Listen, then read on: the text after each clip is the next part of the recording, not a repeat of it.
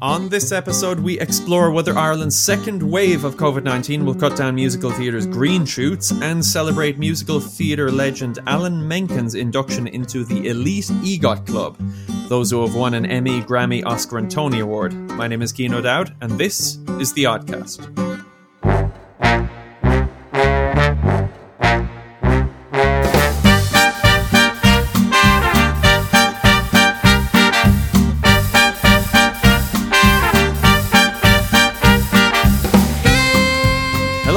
Welcome to The Oddcast, Ireland's musical theatre podcast. As you have heard, we have a fantastic show lined up for you. But before all that, it is my distinct pleasure to introduce my co-hosts, the irritated Daniel Ryan and Adam Trundle.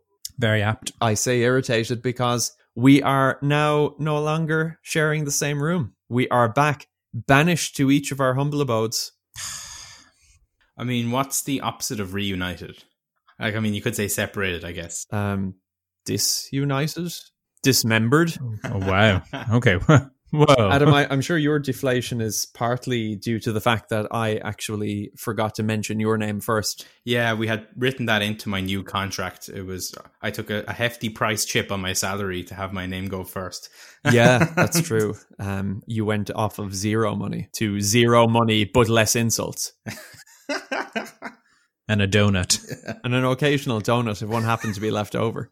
Yeah, the donut which had to be delivered now, I guess. Need to find somebody who does donut delivery. Well, yeah, I can't see you getting that anytime soon. It sort of feels like we're back around March time. Back where it all began with the Oddcast. Yeah, this is real March Oddcast vibes. Though, it's worse because at least in March we had nice weather. This is true.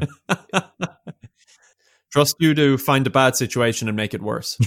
That's what I'm here for. Thanks. I have been described on many occasions as a buzzkill. I said I'm sorry, okay? I said I'm sorry. You don't have to keep bringing it up.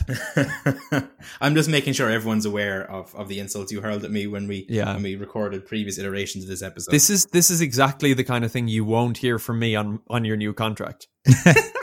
Not to your face, anyway. Behind your back.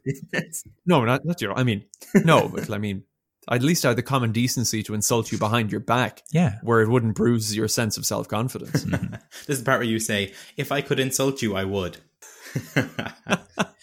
If I were to insult you, this is probably what I would say. It's deeply unpleasant to be doing this separately because it's just far more clinical and far less just conducive to a good chat. It does feel more like work, doesn't it? Yeah, like endless Zoom meetings. Yeah.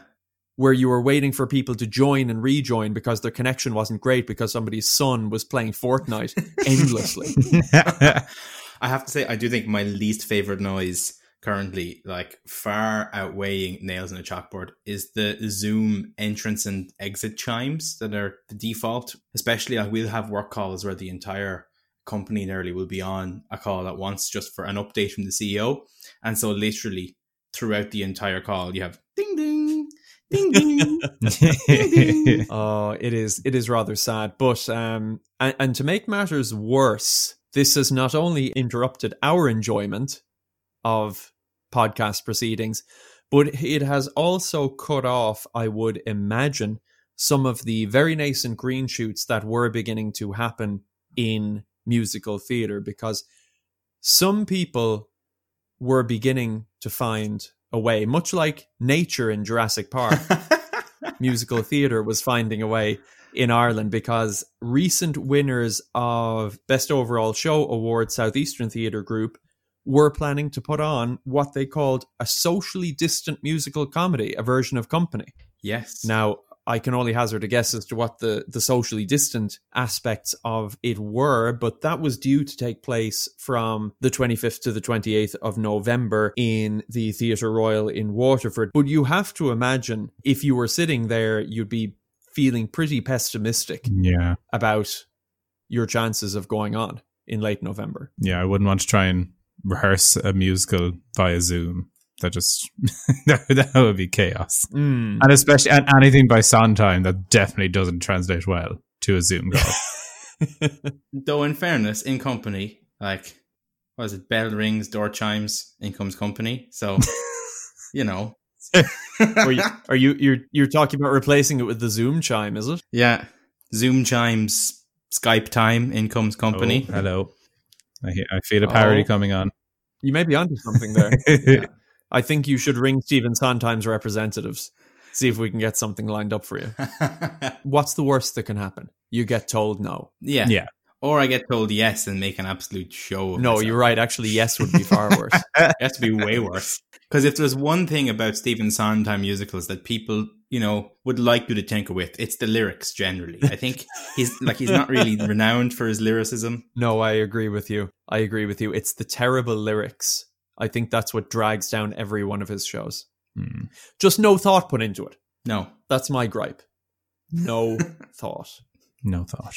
Yeah, so I mean that has to be annoying for the guys in Waterford. So I'd be interested to see if they postpone, if they hold out and see, because they weren't the only ones. Yeah, they're not the only ones, but I think it was going to be very, very difficult to orchestrate and to manage at the best of times.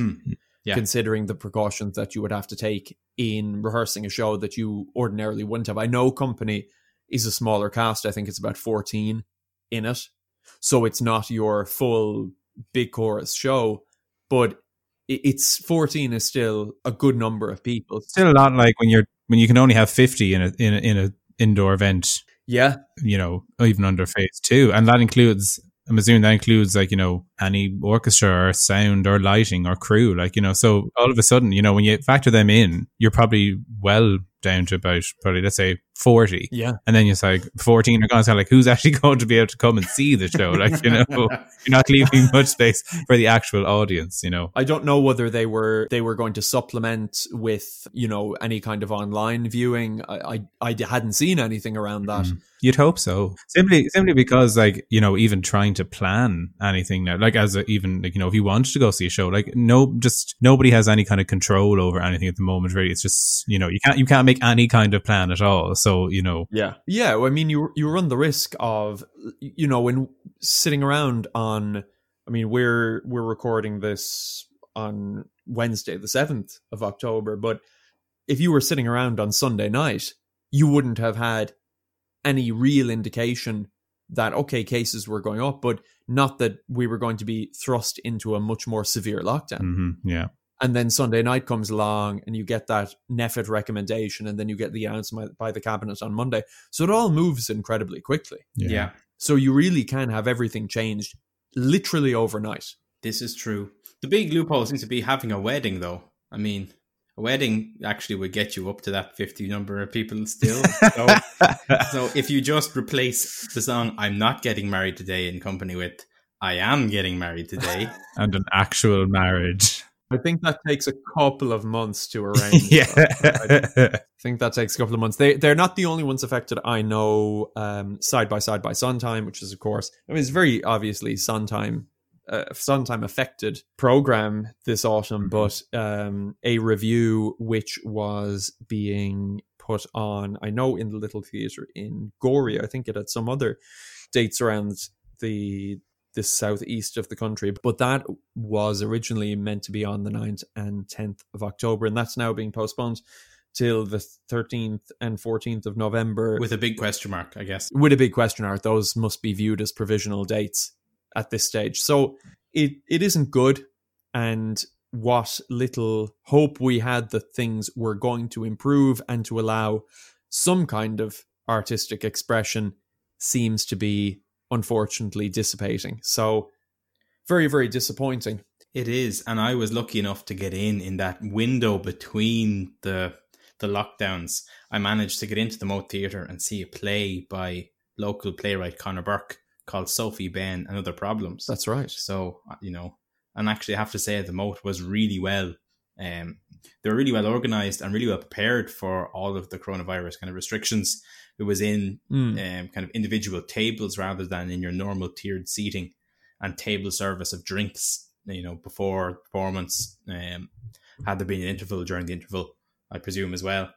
I think that's probably the future of the theatres that can accommodate that kind of a setup in a cabaret setting. Yeah. When we, emerge from the far side of this lockdown. Yeah, and I suppose you're right that there are very few settings that can accommodate that, because if that kind of cafe style seating with individual tables on a flat plane, a bit like Vicar Street, if anybody's was at a comedy gig in Vicar Street, they'll be familiar with what the kind of the look of it is.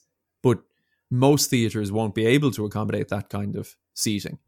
And we'll have to go with something a little more spaced out and a little more traditional, which isn't ideal.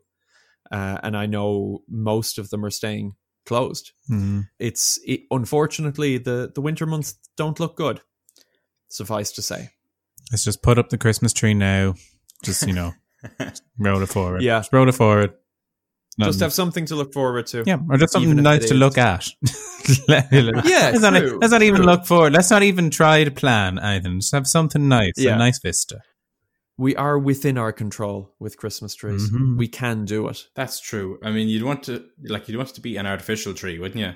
Because I think if you're putting up a real tree now, and watch it die in front of you. It's incredibly optimistic if you think that's lasting you to real Christmas. I think that'd be pretty grim. That's a metaphor for 2020 right there. Yeah. So, I mean, everybody's having a pretty terrible 2020, unless you're Alan Menken. Oh, yeah. He's having a good time. Because, well, I was going to say Paul Mescal, right? He's had a pretty good 2020. He's having a good 2022. But Alan Menken has finally joined the EGOT club. Dan, you were having a little bit of a look at this for us. I mean, what is the EGOT club? So the EGOT is it is an acronym. Now, what is an acronym? Well, an acronym is defined. No, I'm joking. I don't know what that is. Please give me an in-depth etymological Webster's assessment. Dictionary defines an acronym as the word etymology derives from the Latin ethos. This just descends into like 40 minutes of defining words. I'm not going to lie, I would listen to this podcast. Yeah, this does feel like my college essays. What, where you were trying to get up to the word mark, was it? Oh God, yeah. Yeah. Defining everything. Absolutely getting up to the word count, trying to make myself sound smart. Yeah. But, and so anyway, back on topic. An EGOT it stands for Emmy, Grammy, Oscar, Tony. And basically it kind of refers to this elite, exclusive little club of people who have managed to win at least one, or maybe even more than one, but at least one of each of those 4 awards. And because they're kind of seen as like obviously the pinnacle for kind of, I suppose, like in terms of like the Oscars for film, the Emmys for television, the Tonys for stage, and then the Grammys for music. So they're kind of seen as the elite A grade of award that you want to be winning. And it is a very tough kind of challenge, obviously, to kind of be able to kind of excel in achievement across all 4 fields. So that's why it is a pretty exclusive club. And as of 2020, it only has 16 members at this point in time. It is kind of important to remember that it only became possible to win an EGOT, I want to say kind of like the late 50s. Right, yeah. Because obviously the Academy Awards, the Oscars have been around the longest since like the 1920s.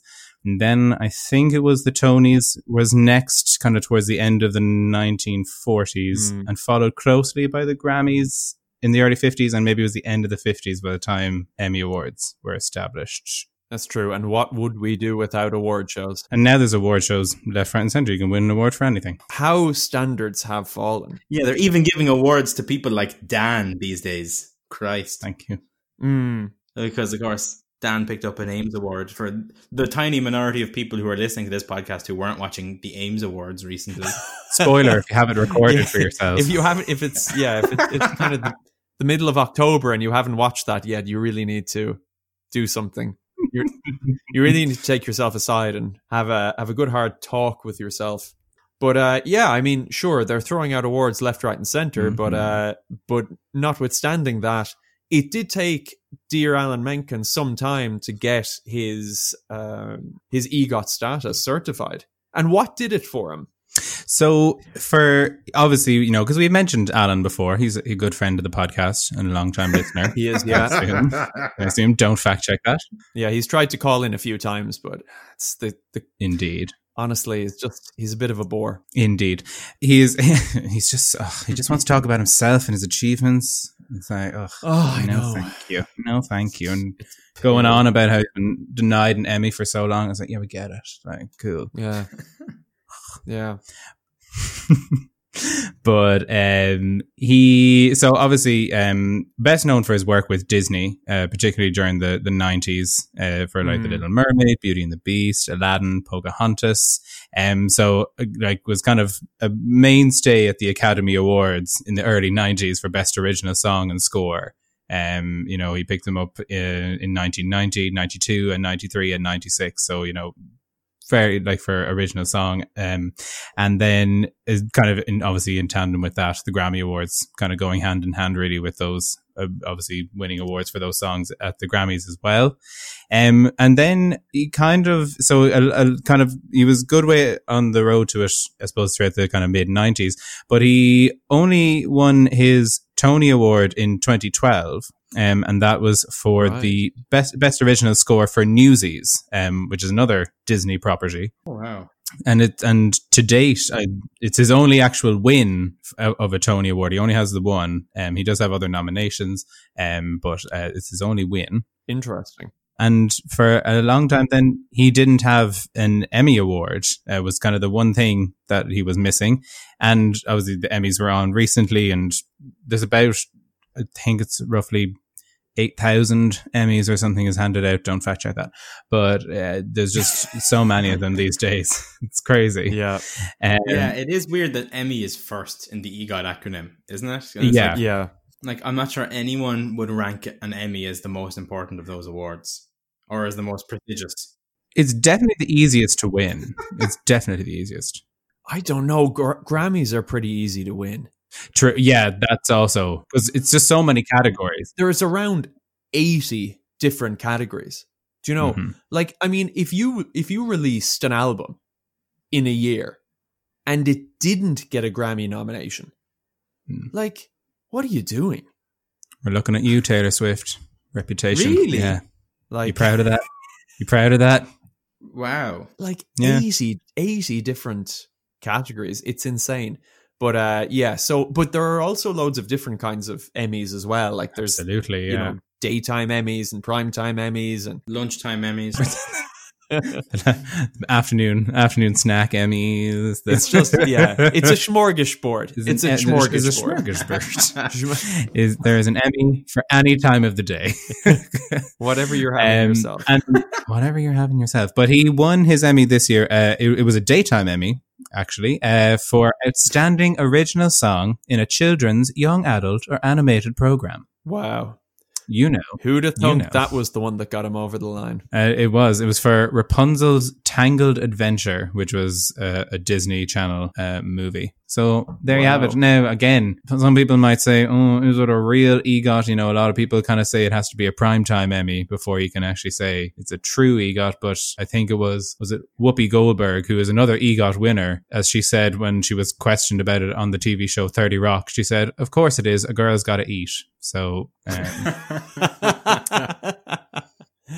there you have it. If it's good enough for Whoopi, it's good enough for me.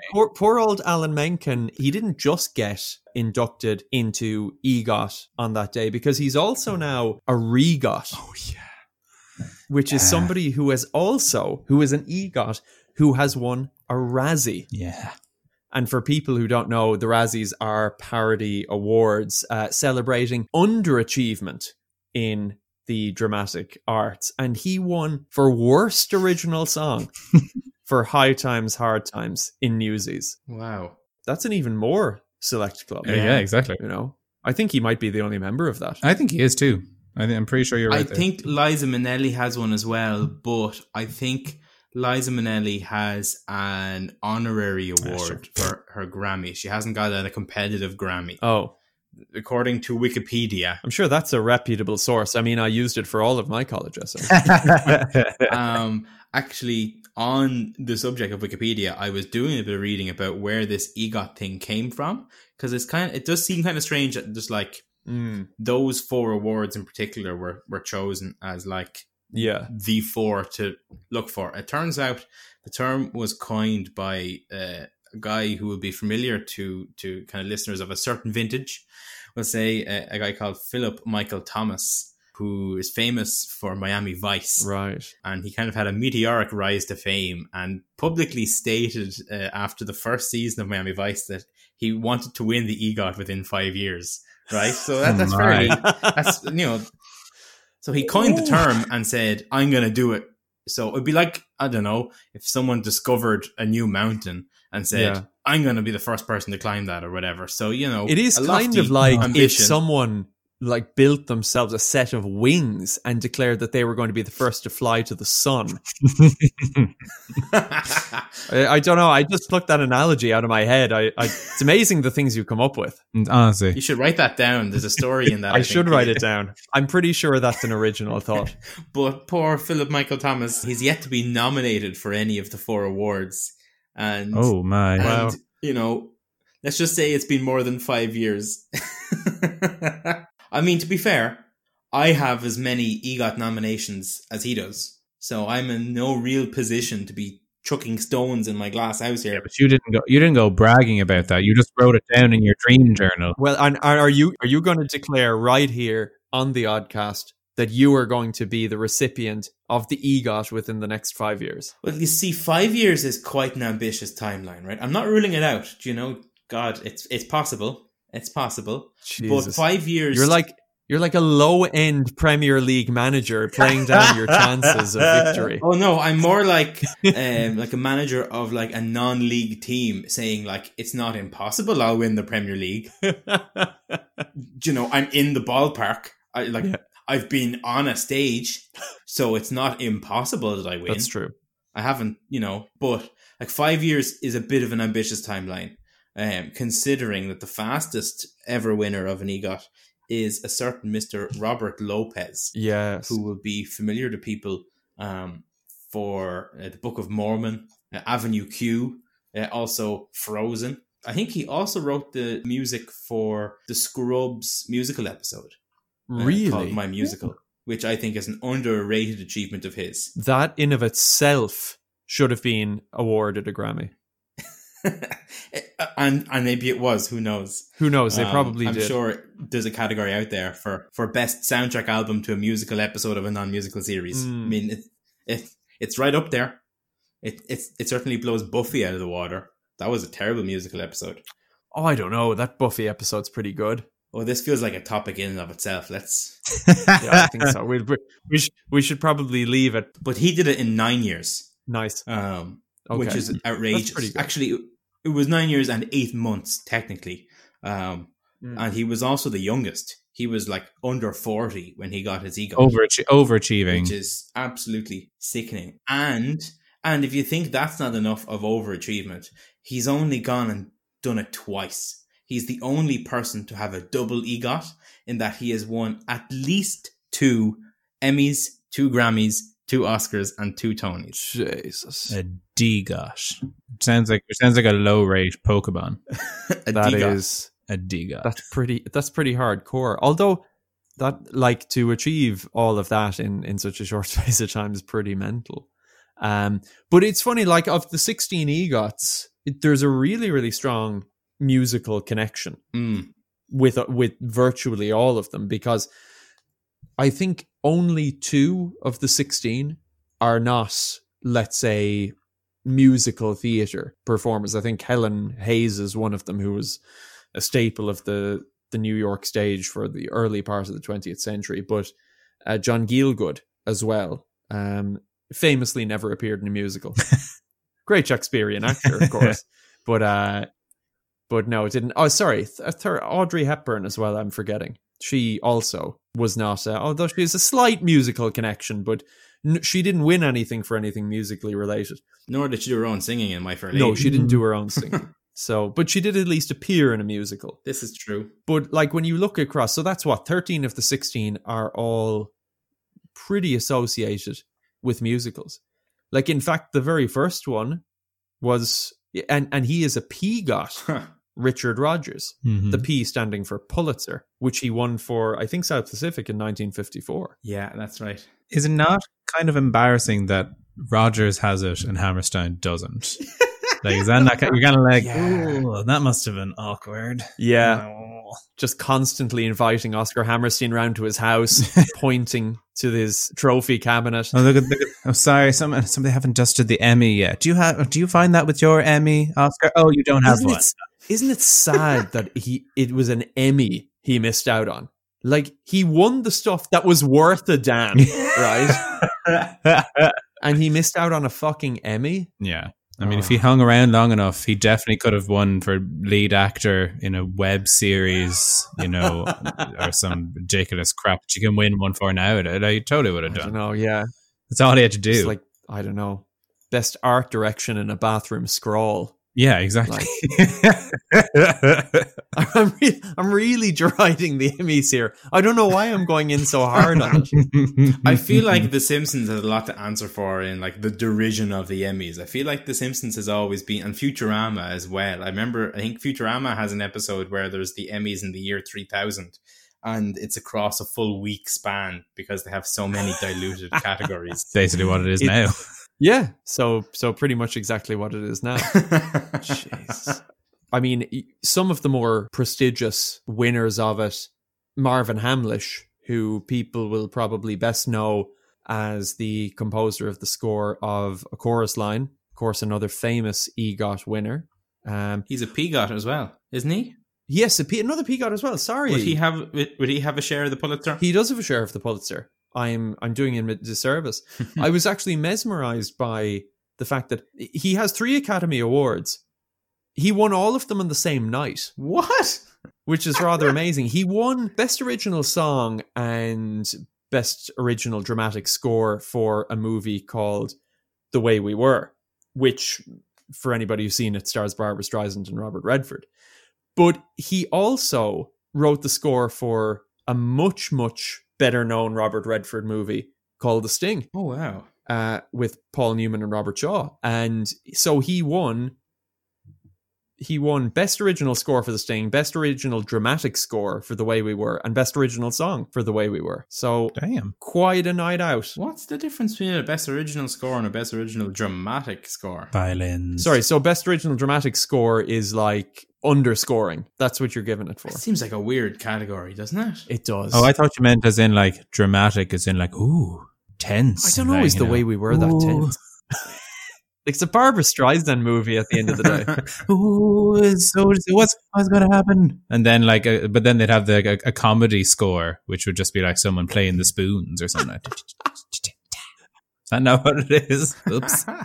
Speaking of 3 awards in the same night, Andrew Lloyd Webber, Tim Rice, and surprisingly, John Legend is an EGOT. Yeah. We need to talk about this now. But those 3 guys all won their final award in the EGOT, which was their Emmy, on the same night. I mean, yes, technically it's the same award. Yeah, they all had to share the one, I guess. It was for their producing of the TV version of Jesus Christ Superstar. I don't know what you would call it. The TV movie version. TV movie live concert extravaganza. Yeah, I think technically it was a live concert, to give it its technical term. But yeah. But obviously John Legend has a mountain of Grammys. Yes. Yeah, but 10 or 11 Grammys. But yeah, very, very interesting that they kind of a good few people got over the board on that night, or got over the line on that night, I should say. Yeah. I mean, you'd feel like Tim Rice and Andrew Lloyd Webber, if they care about such things, and I'm sure they're that petty that they do, would be kind of annoyed that John Legend also got a share of that. When his first award was in 2006 compared to theirs being back in 1980 for, would it have been for Cats? No, it's pre-Cats. What came for Cats? If only there was some way of finding out what it was for. If only. I guess we'll never know. Oh well. Right into us. But I mean, we tend to think of these things, we tend to think of them from the perspective of performers. Yeah.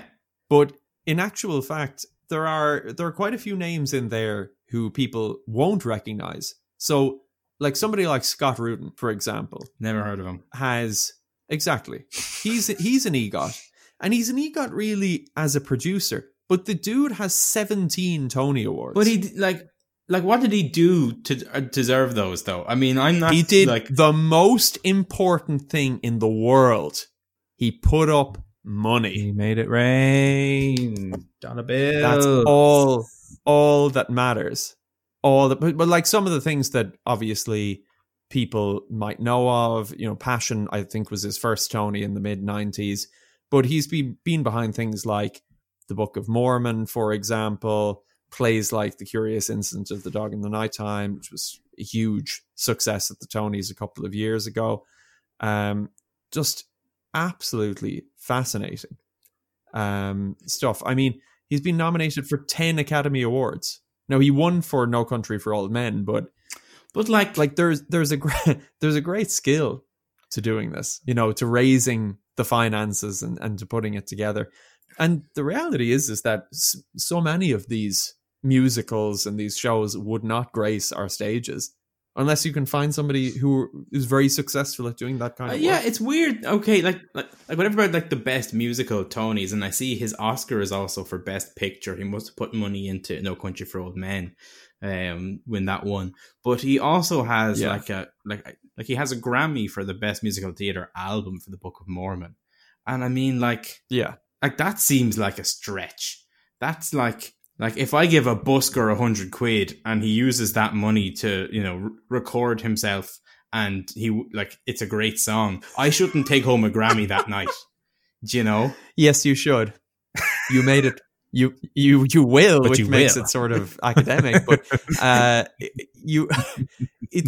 there you go. Like, that's the way it works. It's kind of like if alongside a Johnny Sexton picking up the World Player of the Year award, I don't know, Gillette or someone took home the like Sponsor of the Year award.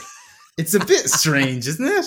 Am I alone in that belief? Because he has the most awards I see of anyone other than Alan Menken, actually, like within the EGOT category. And like, he hasn't done anything creative to earn any of those awards. I mean, unless like Max Bialystock, he's had to be creative in his accounting. Are you suggesting that he romanced old women to get these shows made? I'm suggesting that all I know about producing is from the film and musical The Producers. Good a source as any.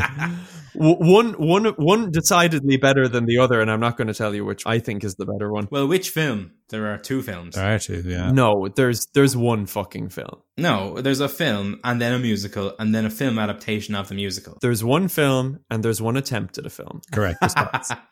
And clearly the Gene Wilder one is the worst one. Clearly, I just hate Gene Wilder. Though it is the one that it's the film that got Mel Brooks his Oscar, and it was the best original score of the musical version of The Producers that got Mel Brooks his Tony. Oh, actually, one of his Grammys is for The Producers as well. A gift that keeps on giving. Like, he nearly got it all off the back of The Producers. Phenomenal. Absolutely phenomenal. You cycle through these names and it's like you could spend an entire day talking about Mel Brooks. You could. In fact, you could do an entire podcast on Mel Brooks. It would just be amazing. But like on the other end of the spectrum, you have people like Jonathan Tunick, who, again, nobody will have heard of because he's famous for doing orchestrations. You know, it's an unglamorous, incredibly important job. It's under-celebrated, isn't it? Completely under-celebrated, and it is so important, particularly if you take out revivals versus the original production. If you listen to those albums and you think to yourself, oh, I really loved the music from this version, but the revival is garbage. And you kind of go, well, why do I think that? Well, it's because somebody decided it was necessary to update a classical orchestration. It's true. It is true. And I won't point at any particular productions, lest I be sued. I presume you're talking about Little Shop of Horrors. I could neither confirm nor deny whether the 2009 revival of Little Shop of Horrors desecrated the name of Little Shop of Horrors. But I think most people prefer that revamped version, if I'm honest. I think most people prefer Which just goes to show how in short supply taste is. Dan's putting his hand up for the listeners at home. This guy right here, where is it? Anyway, but I mean, like, sorry, John Tunick, the shows that he has orchestrated, like Companies, Follies, A Little Night Music, A Chorus Line, Merrily We Roll Along, Sweeney Todd, like, it's just a mind-blowing list of shows that he's worked on. Kind of quite surprising that you know, he probably doesn't have more awards than he has. I mean, he did win his Academy Award for the film adaptation of A Little Night Music, which I think is from the late 70s. But yeah, he actually himself and Audrey Hepburn are the only two. Because we talked about at the top of it how it's kind of, I suppose, difficult to win. You know, these, I suppose, it's difficult to win all four of these awards. But himself and Audrey Hepburn are the only two who actually don't have like multiples of any of the awards. They literally just have one of each, which I think is kind of nice. Like literally just neat little set on the mantelpiece.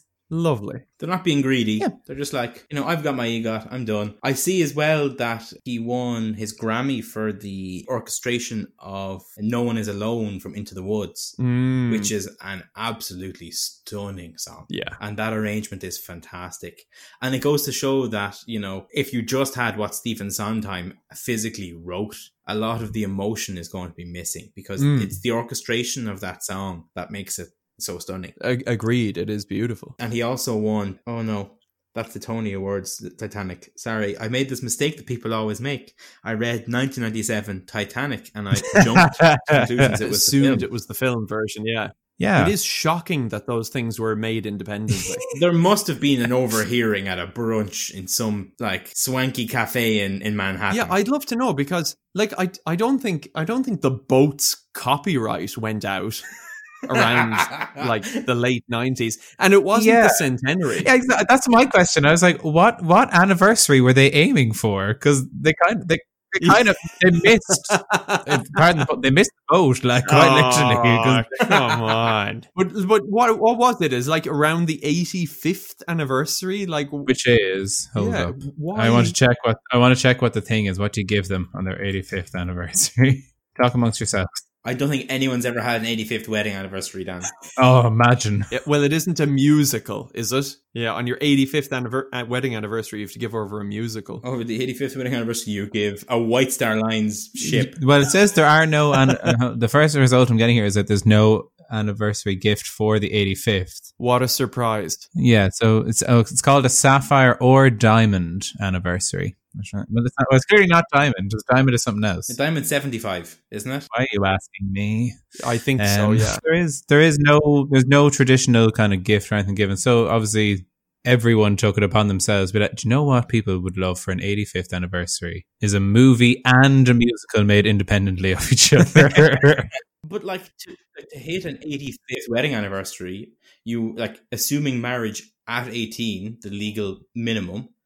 You'd have to both live to 103. True. So I can't imagine there are too many legitimate legal weddings that have an 85th wedding celebration. But when we get one, we know what they're getting. I mean, kind of, there are obviously like a huge number of people who they're not quite at EGOT, but they're kind of close. So in the 3 award brigade, the one that stands out in my mind just because of his youth, Ben Platt.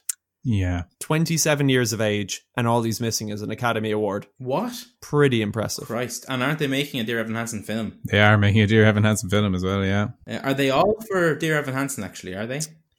I think so, yeah. So he won his Tony, obviously, for Best Actor in a Musical.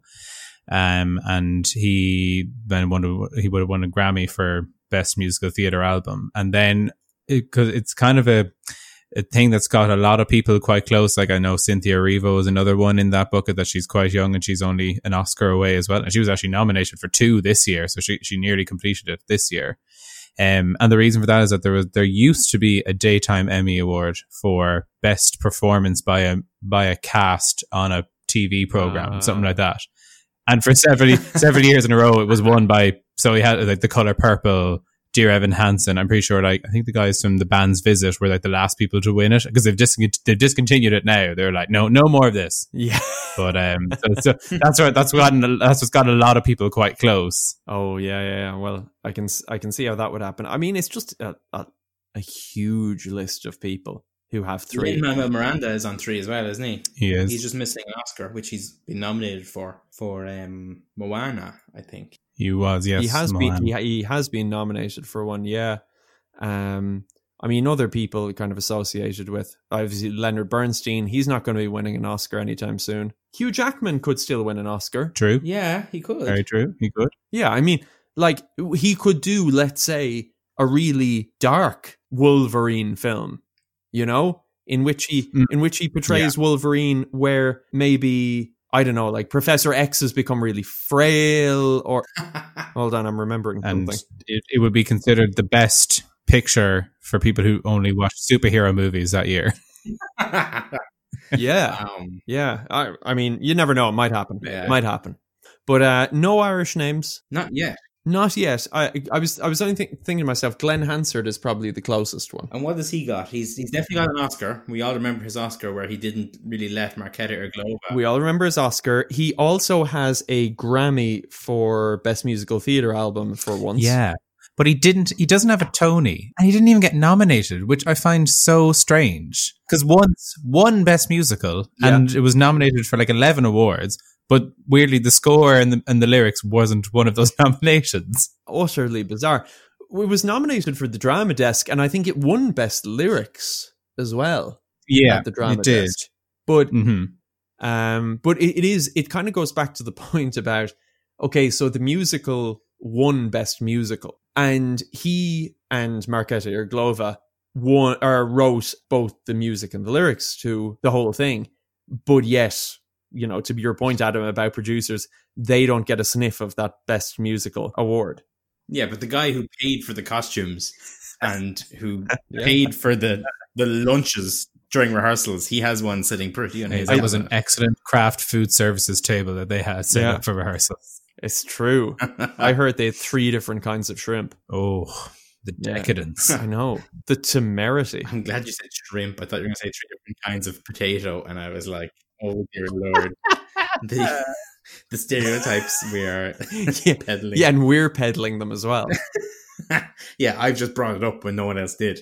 I feel like it's unlikely that Glenn Hansard's going to get himself an Emmy or a Tony at this point. Yeah. No, he's not in that much TV. Well, I mean, as we've proven, you can win an Emmy for anything. So watch this space. That could come out of nowhere. It's only a matter of time before they introduce one for best performance by a busker in a mid-sized European city. Yep. And I mean, he has to be a leading contender for that one. Oh, yeah. I don't know. I'd say Bono will be pretty annoyed because Bono is like, I have been busking on Grafton Street every year for the last 25 years or 30 years. Now, come on. Well, of course, he tried to have a bit of a foray into musical theatre.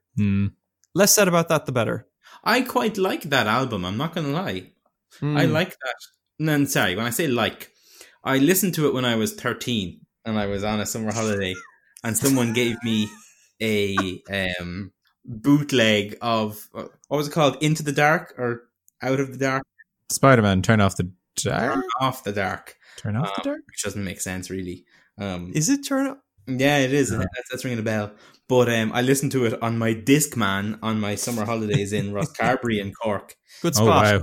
You know, there was a lot of entertainment on offer to a 13-year-old in Rosscarbery in Cork. But considering that was one of 3 CDs I had, nice. It was one of my top 3. In no particular order. U2, of course, have come close. Like, they have a hat full of Grammys, and they've been nominated for a couple of Oscars as well. Like, you know, so it's not beyond the realms of possibility that U2 could do it at some point. Maybe. I'm really disappointed they didn't win it for GoldenEye. GoldenEye, that is. They didn't do GoldenEye, did they? Yeah, Bono and the Edge wrote GoldenEye. Wow. It's sung by Tina Turner.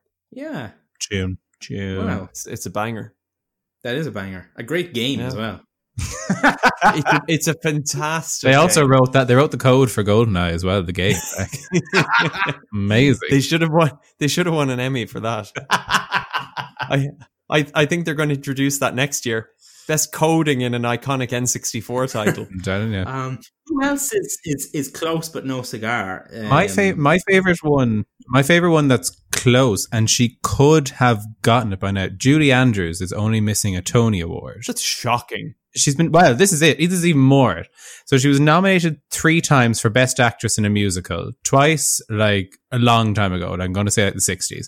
And then she was nominated again for her role in Victor Victoria in 1996. But she turned down the nomination because it was the only nomination that the show got, and she felt that the rest of the show should have got more, and that the crew and the cast were overlooked. So she turned it down. Wow. And then the award went on to be... That's a tactic I'm going to adopt if we're not nominated at the next Ames. Just turn it down. I turned it down. And then it was won for like a revival of The King and I. And I'm not like throwing shade at the revival of The King and I, but Julie Andrews would have won that goddamn award. Like, that is like, I can't tell. Like, that is either a complete like distaste and disdain for who is the winner at art, that she felt she could turn down a nomination, where she was like, this is a subjective thing, there can't be a winner, and it's not. But her logic behind turning it down was that, well, if you're nominating me, you should nominate everybody else. So maybe it wasn't that. It just seems really stupid to turn down a nomination for an award. Well, she hasn't been nominated since, so, you know. They learned their lesson. Earned her bridges there. Yeah. So she's definitely, I mean, it's crazy that she hasn't, but, and you know. Yeah, if you would ask me what award does she have, I would have assumed a Tony. Yeah, you would. But there you go. So. It just goes to show, what do I know? I was surprised not to see Meryl Streep's name anywhere in that list. You would think people who have lots of awards, she would be like number one, you would think. But I wouldn't have said she, but if anything, she mightn't have a Tony Award, because I wouldn't have said she was a stage actress as much. I could be way off. I could be doing her a complete disservice, and I apologize, Meryl. Can we just get Maggie Smith to record a scat album so we can get her a Grammy and get her on the list? Come on. That's what I want. That'd be unreal. It's just what I want. We should just round up. Here's what we'll do as an Oddcast Lockdown 2 project. Let's round up everybody still alive who's missing a Grammy from their EGOT, and let's record an album with all of them featuring. Let's do like a Hamilton cover album. Nice. That's a great idea. I want to sing Satisfied with Christopher Plummer and Viola Davis. I can't wait to hear Glenda Jackson spit some sick rhymes. Pretty sure she'd be up for that. Oh, it's a dream. A fever dream, but a dream nonetheless. Okay, all right. Well, I think that wraps up our exploration into the exciting and interesting world of EGOT. Join us next time, where you can catch more hilarious musical theatre fun and frolics with The Oddcast. If you want to get in touch with us, please email us at theoddcastbyoddtheatre.com, or give us a shout on Facebook or Instagram at The Oddcast by Odd Theatre. Until the next time, stay safe.